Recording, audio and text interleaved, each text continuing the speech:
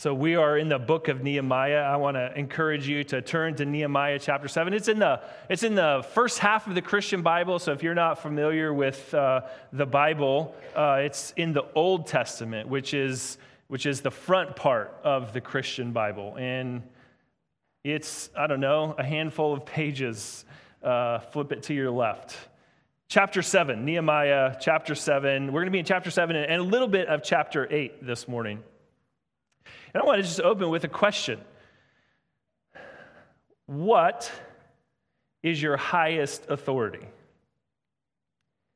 What helps you make the most important decisions in your life? Or helps you arbitrate the hardest choices of life? Like who to sleep with? Or whether or not to lie on your taxes or to cheat on a test? We all have an ultimate authority. What is it for you? The authority could be your desires or maybe the fear of disappointing family. Whatever it is, every person goes to an ultimate authority in their life to make those decisions. What is it for you? For thousands of years, Christians have said that their ultimate authority is a crucified and risen Messiah named Jesus. He was the Word made flesh. Jesus was God's clearest expression of His will. And God also gave us a written expression of His will called the Bible. For many people, having an ultimate authority like the Bible is scary, right? Because some of us see it as a little too restrictive, a little too impersonal. But I want to argue with you this morning that if the Bible is written to reveal the perfect will of a perfect and eternal God, then it must not be too restrictive, but freeing. Those who submit themselves to the right teaching of the Bible find that there is great freedom in it. At the gym I go to, there's this sign that says discipline equals freedom. Those who submit themselves to the right teaching of the Bible find that there's great freedom in it, like the discipline of restricting yourself to going to the gym at 6 a.m. every day for 6 days a week leads to a freedom. So restricting yourself to God's word as your ultimate authority, as your ultimate truth, leads to life exactly as you were made to live it. And that's what we want to see. That's what we're going to see in Nehemiah 7 and 8. God is sovereignly has directed by His will the return of these exiles, these Israelite people who have been exiled into Babylon and then Assyria because of their sins against God, because of their law breaking against God. And He has exiled them, but now He's returning them. We have seen in the first part of Nehemiah, which is this great narrative with a bunch of episodes in it. And we have seen in the first half, 1 through 6, that He is regathering His people, He's returning His people, and He's rebuilding the wall and the city. And how will this people come back to the city? What will renew them? What will restore them? And we see that in Nehemiah 7 and especially in chapter 8, we see that it is God's word that reestablishes His people as worshipers in the land. God has a purpose for regathering His people in the land, the Jewish people, the Israelites, back into Jerusalem. He brought them from exile to renew them. So this is the God who rebuilds and restores. This is the God who rebuilds His city and restores His people. He renews them. He reforms them. he brings them back to forgive them of their sins, and now he is reestablishing them by his word. And so in this 6th episode of Nehemiah, the story of the God who rebuilds and restores, we are in the second half of the season, right? We're not quite binge watching it, where it's like old school television where you have to wait for the next week to, and there's commercials involved too, right? None of you know about that unless you're watching free TV. It's a tough crowd this morning. Okay, so the first half was all about how God's good hand was on Nehemiah for the rebuilding of God's city in Jerusalem. So the second half will be about how God is restoring his people to worship him. God gathers his people so that he can renew them by his word. God regathers his people to renew them by his word. So there's going to be two hooks to hang your thoughts on this morning. Chapter 7, I think, is all about the regathering of God's people to worship. And chapter 8, 1 through 8, we're going to see how he starts to do that, reformed by the word. Regathered to worship, reformed by the word, if you like to take notes. So before his people can be restored, they need to be regathered together. They need to be organized. And this is what chapter 7 is all about. You'll notice that in chapter 7, there's a list of a bunch of names. I'm not going to read all that. We're going to read verses 1 through 6, and then we're just going to make some notations about some of the other verses. So hear God's word, Nehemiah 7. Now when the wall had been built, and I had set up the doors, and the gatekeepers, the singers, and the Levites had been appointed, I gave my brother Hanani and Hananiah, the governor of the castle, charge over Jerusalem, for he was a more faithful and God-fearing man than many. And I said to them, let not the gates of Jerusalem be opened until the sun is hot. And while they are still standing guard, let them shut and bar the doors, appoint guards from among the inhabitants of Jerusalem, some at their guard post and some in front of their own homes.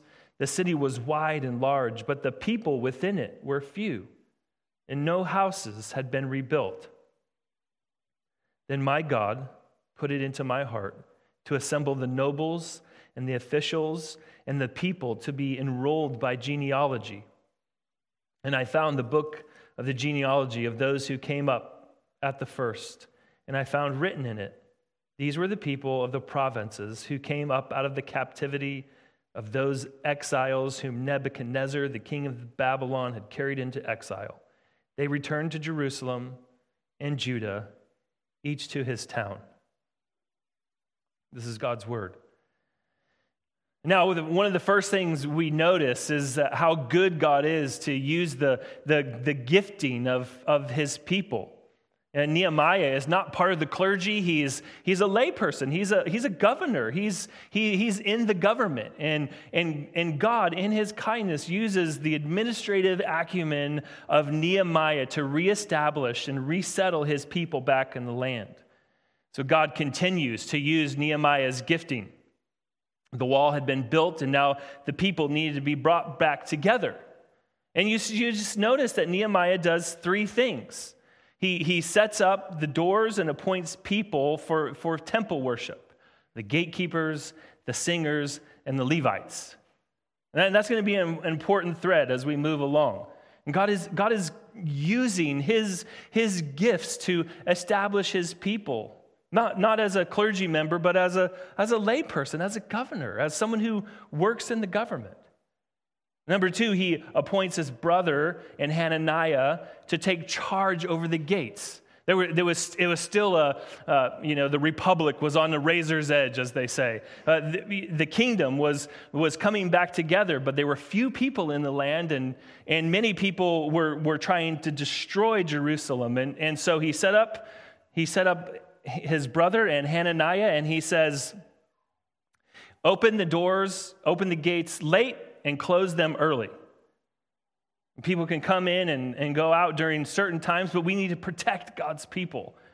So God uses his governmental acumen, his administrative acumen to guard and to keep his people in verses 2 and 3. Because there was more city than people, he begins to organize the people according to the genealogical record in verses 4 through 6. And in the remaining passage of the list of all the names, what becomes clear in the genealogical record is the categories of people. God names these families and where they're from on purpose. He knows them by name and by their place. But the main thing we want to notice is that these four things. The genealogical record shows us that there is a small group of exiles coming back to help with the work. In verse 56, it says less than 50,000 people. This group was small, but it was made up of both lay people. Most of us in this room are people who have regular jobs in the 9-to-5 world, and that was the same with the people coming back to Jerusalem. Most people here are not clergy members, but it was made up of both lay members and clergy members, verses 8 through 38. It was a small group, but God was going to use them to reestablish worship in his land. The second thing we notice is that worship was a high priority. So the lay people were coming back, verses 8 through 38, but so were the clergy. And you notice these categories of people that are mentioned. And so think of how they had lost their worship over the years in exile. Maybe just think about yourself over the few years of COVID. What was it like? When we first went to Zoom church, it was like, oh, this is kind of fun. And this is, we get to have church in our pajamas, or, if you wanted to keep your camera on, you probably needed to get dressed and ready. But over more than 2 years of COVID, over 50, 100 years, here they are in this place away from home, and they've lost their worship. Daniel, in the book of Daniel, is an example of that. Daniel couldn't even pray in his own home 3 times a day without getting thrown into the lion's den. Think of how over the 2 years you missed the gathering of God's people and what it was like to hear God's word preached in a group and not over a disembodied medium. This is just like the exiles away from home. You can understand why they wanted to get back to their religious way of life, and you can understand that too. And so God is bringing back, you'll just notice in verses 39 through 42, he's bringing back the priests. And the priests were in charge of the sacred tasks in the temple and the sacrifices, etc. And in verses 43 through 45, he's bringing back the Levites. And the Levites were like the setup teardown team. They had to roll up the carpets and take up the tent and move it on to the next place. And the Levites are broken down further into these other categories. The priests and the Levites were singers, gatekeepers, and temple servants in the remaining verses. And here God was bringing back all of these people connected to the temple. And he's going to establish temple worship. That's the expectation of everybody. God is going to bring us back into the city, and we're going to be able to worship God just like we did before. And one of the things we should notice, dear friends, is that God, in doing this, cares about both individuals and their worship, their gathered worship, their corporate worship. He preserves these people. He cares about individuals. He preserves these people's names in a record that we're reading 2,000 plus years later. He cares about the people and their families. He names them both by their family names and some of them from where they were from. They may have thought that they were insignificant, but God did not. They may have believed that God had forgotten them, but he had not. He knew their family names and he knew where they were from. Friend, God knows your name.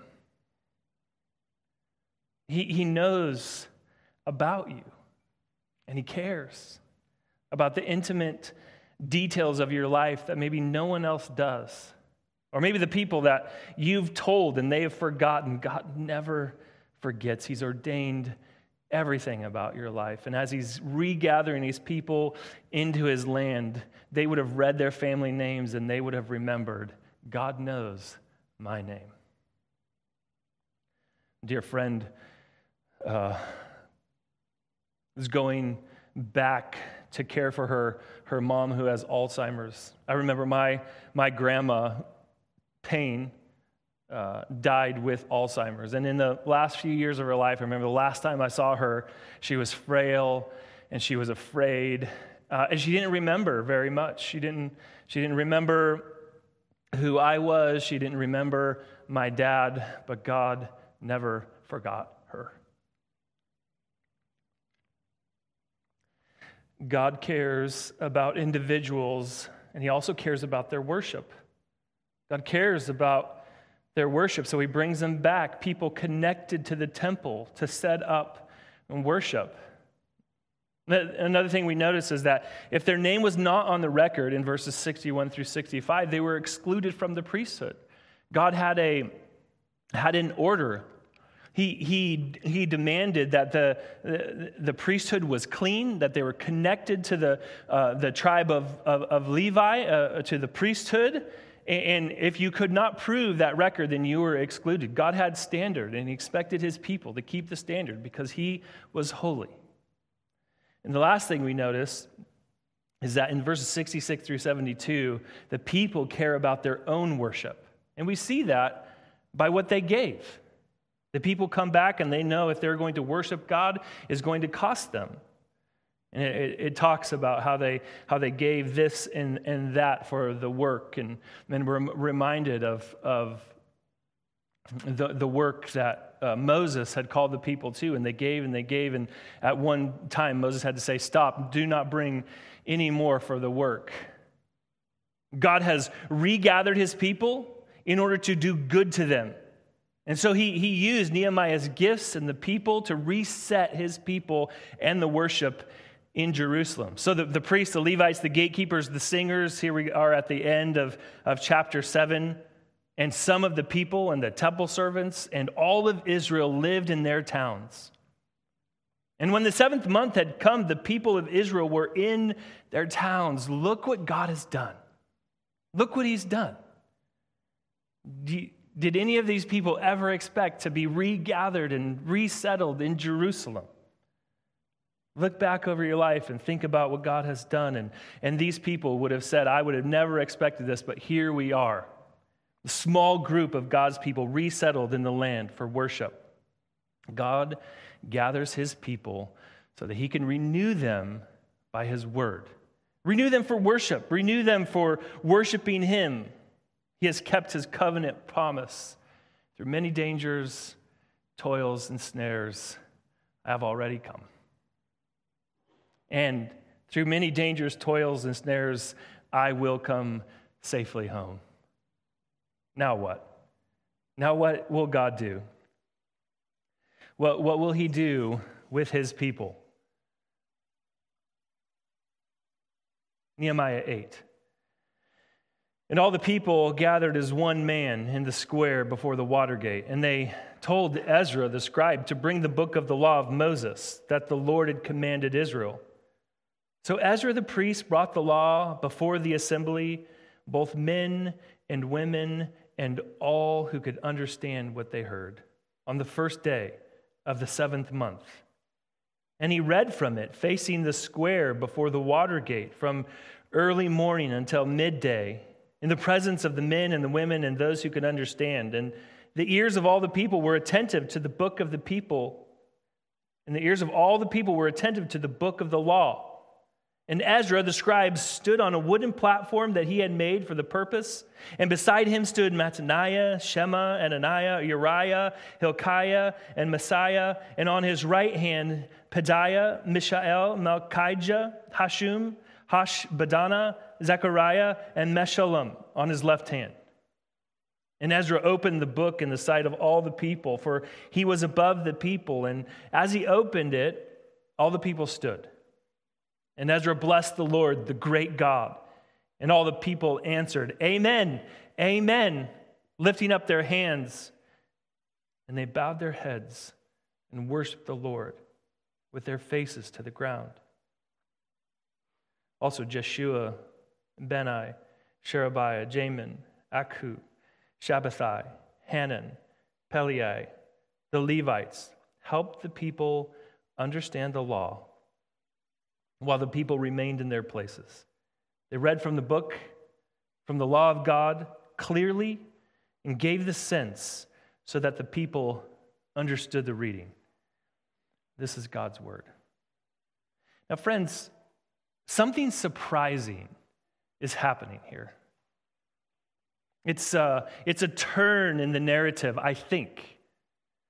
And what is surprising is that here they are at the Watergate.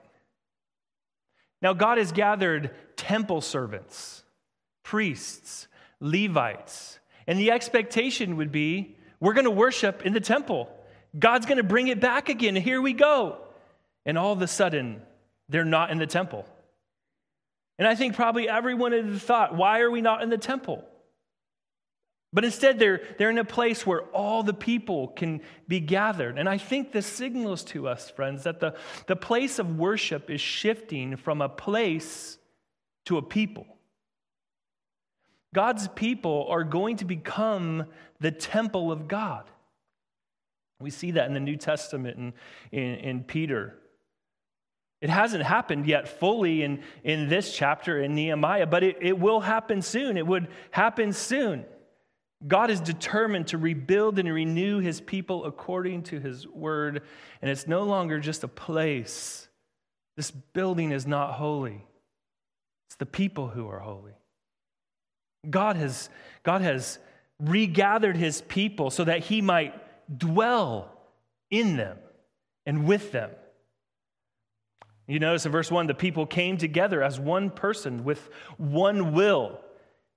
And what was their will? What did they want? What was their desire? It was to hear the book of the law of Moses.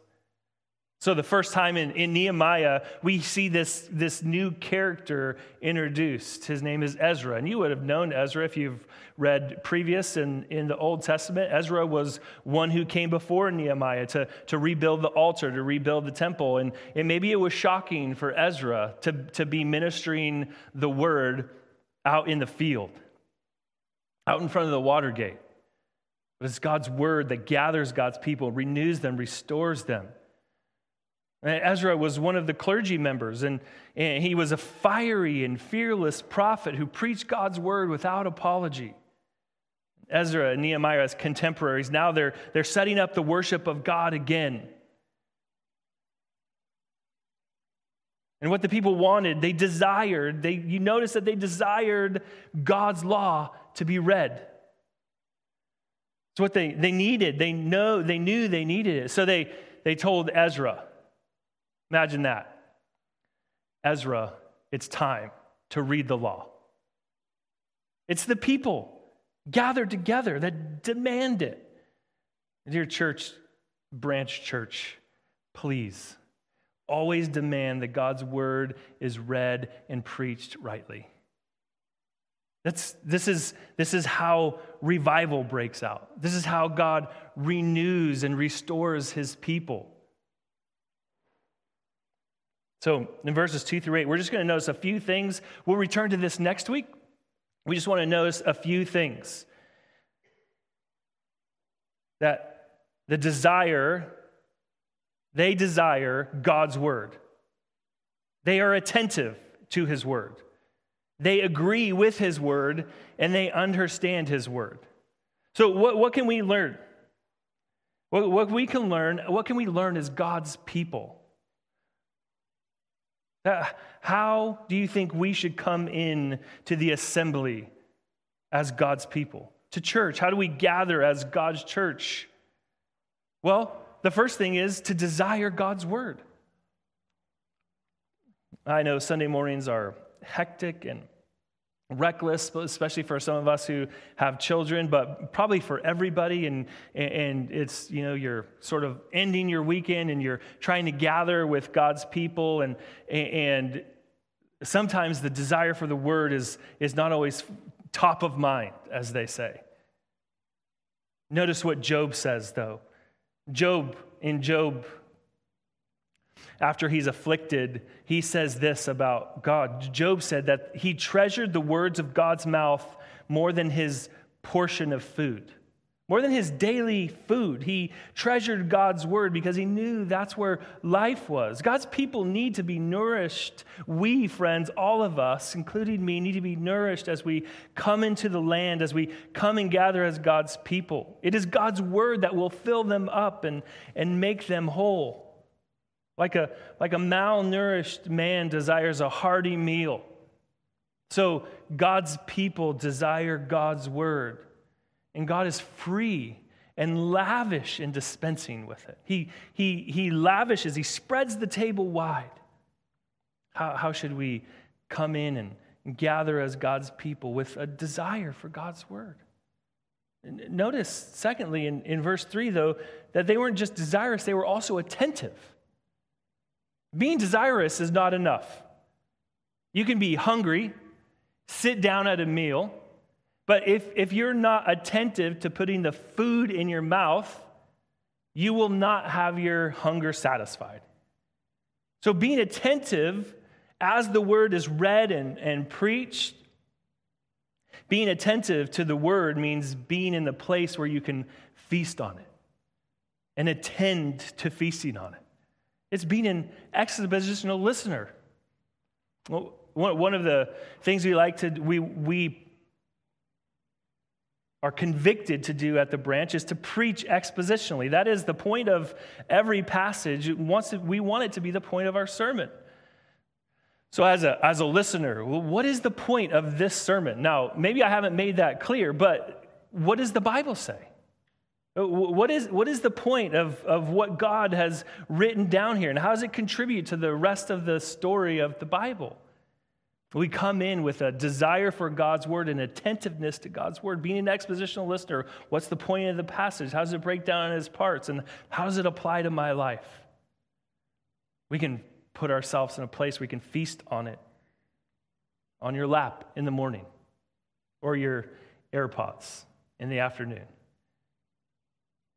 in a small Bible study, or among God's people on Sunday. And friends, I just want to encourage you, the more you read the text, the more it will become alive to you. So if this is the first time you're reading Nehemiah 7 and 8, you will get more out of it if you read it through the week. If you read it as your daily bread, it's more important than even your daily food. And the goal is not just Bible intake, to have as much Bible in your head as possible. That's not bad, but that's not the goal. It's possible to have memorized the Bible and for the Bible not to change you. The goal is to understand and be changed. And you notice in verse 6, it's not just desire and attentiveness, but it is also agreement. In verse 6, the people say, amen and amen. Ezra praises the Lord. He reads the book, and then he praises God, and all the people say amen and amen. That amen, they lift their hands and they bow their heads. And that amen and amen is just, I agree with what you're saying. I agree with what the word says. Desirous, attentive, agreeing, and understanding. And I almost wanted to put understanding before agreement, but I think the passage has agreement before understanding on purpose. I think it goes back to the introduction. What is your ultimate authority? Whether you fully understand it or not, what is your ultimate authority? What do you agree with? Right? And so in Nehemiah 8, the people agree. The people say, yes, this is our ultimate authority. This is what we're going to stake our whole life on. We agree with this. This is what we're going to establish our worship on.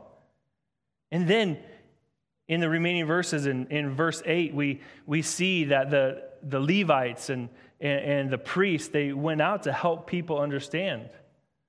This is what happened as they assembled. Ezra read out the word clearly. He was standing where all the people could hear him and see him and see that he was reading from the scroll, probably Deuteronomy, but maybe the whole of the Pentateuch. He read from early morning to midday. I mean, we're only here for like an hour and a half, guys. We could be here for 6 hours. But that's what Nehemiah did. He read it all, and the people said yes. And then the priests and the Levites, they came and they gave the understanding of it. They agreed, and then they understood.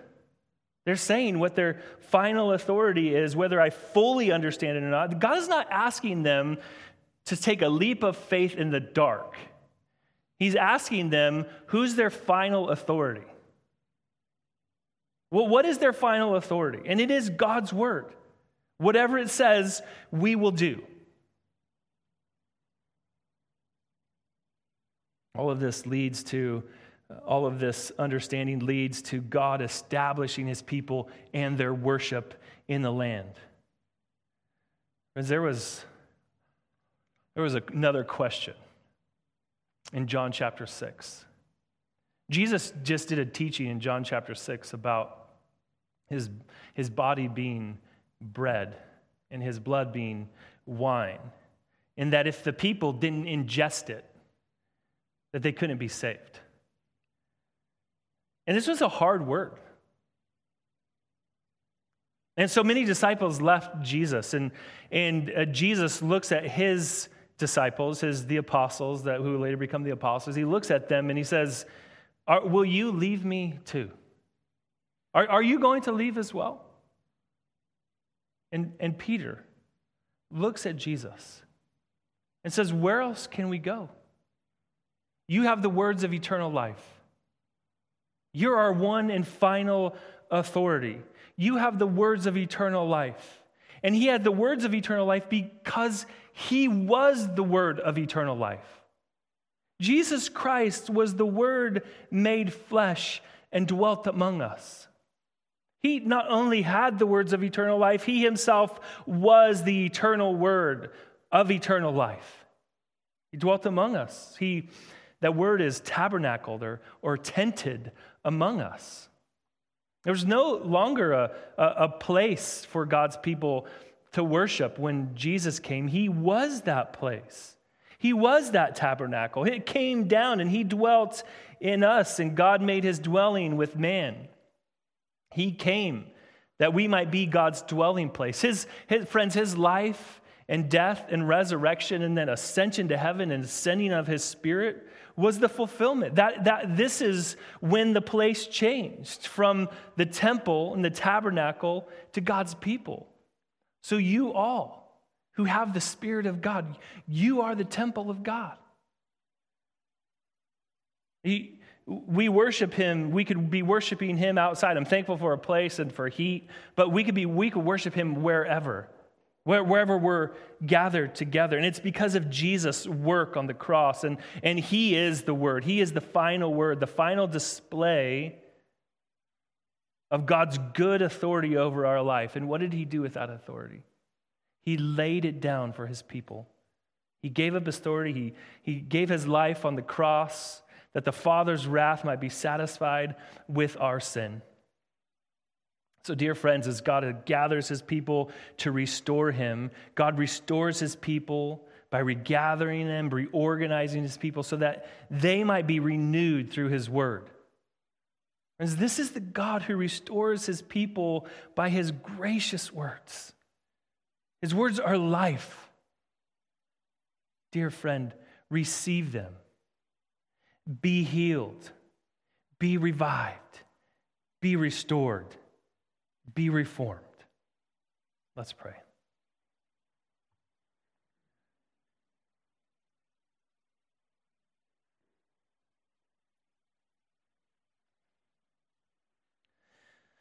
Where else can we go, O God? You have the words of eternal life. You have the words of life. We ask that you would overcome our doubts and fears and restore us by your word. Reform us, revive us, O God, as your church. Restore our worship of you. In Jesus' name, amen. Now, I give you a moment of silence to talk to Jesus about how he would like to finish this work in your hearts.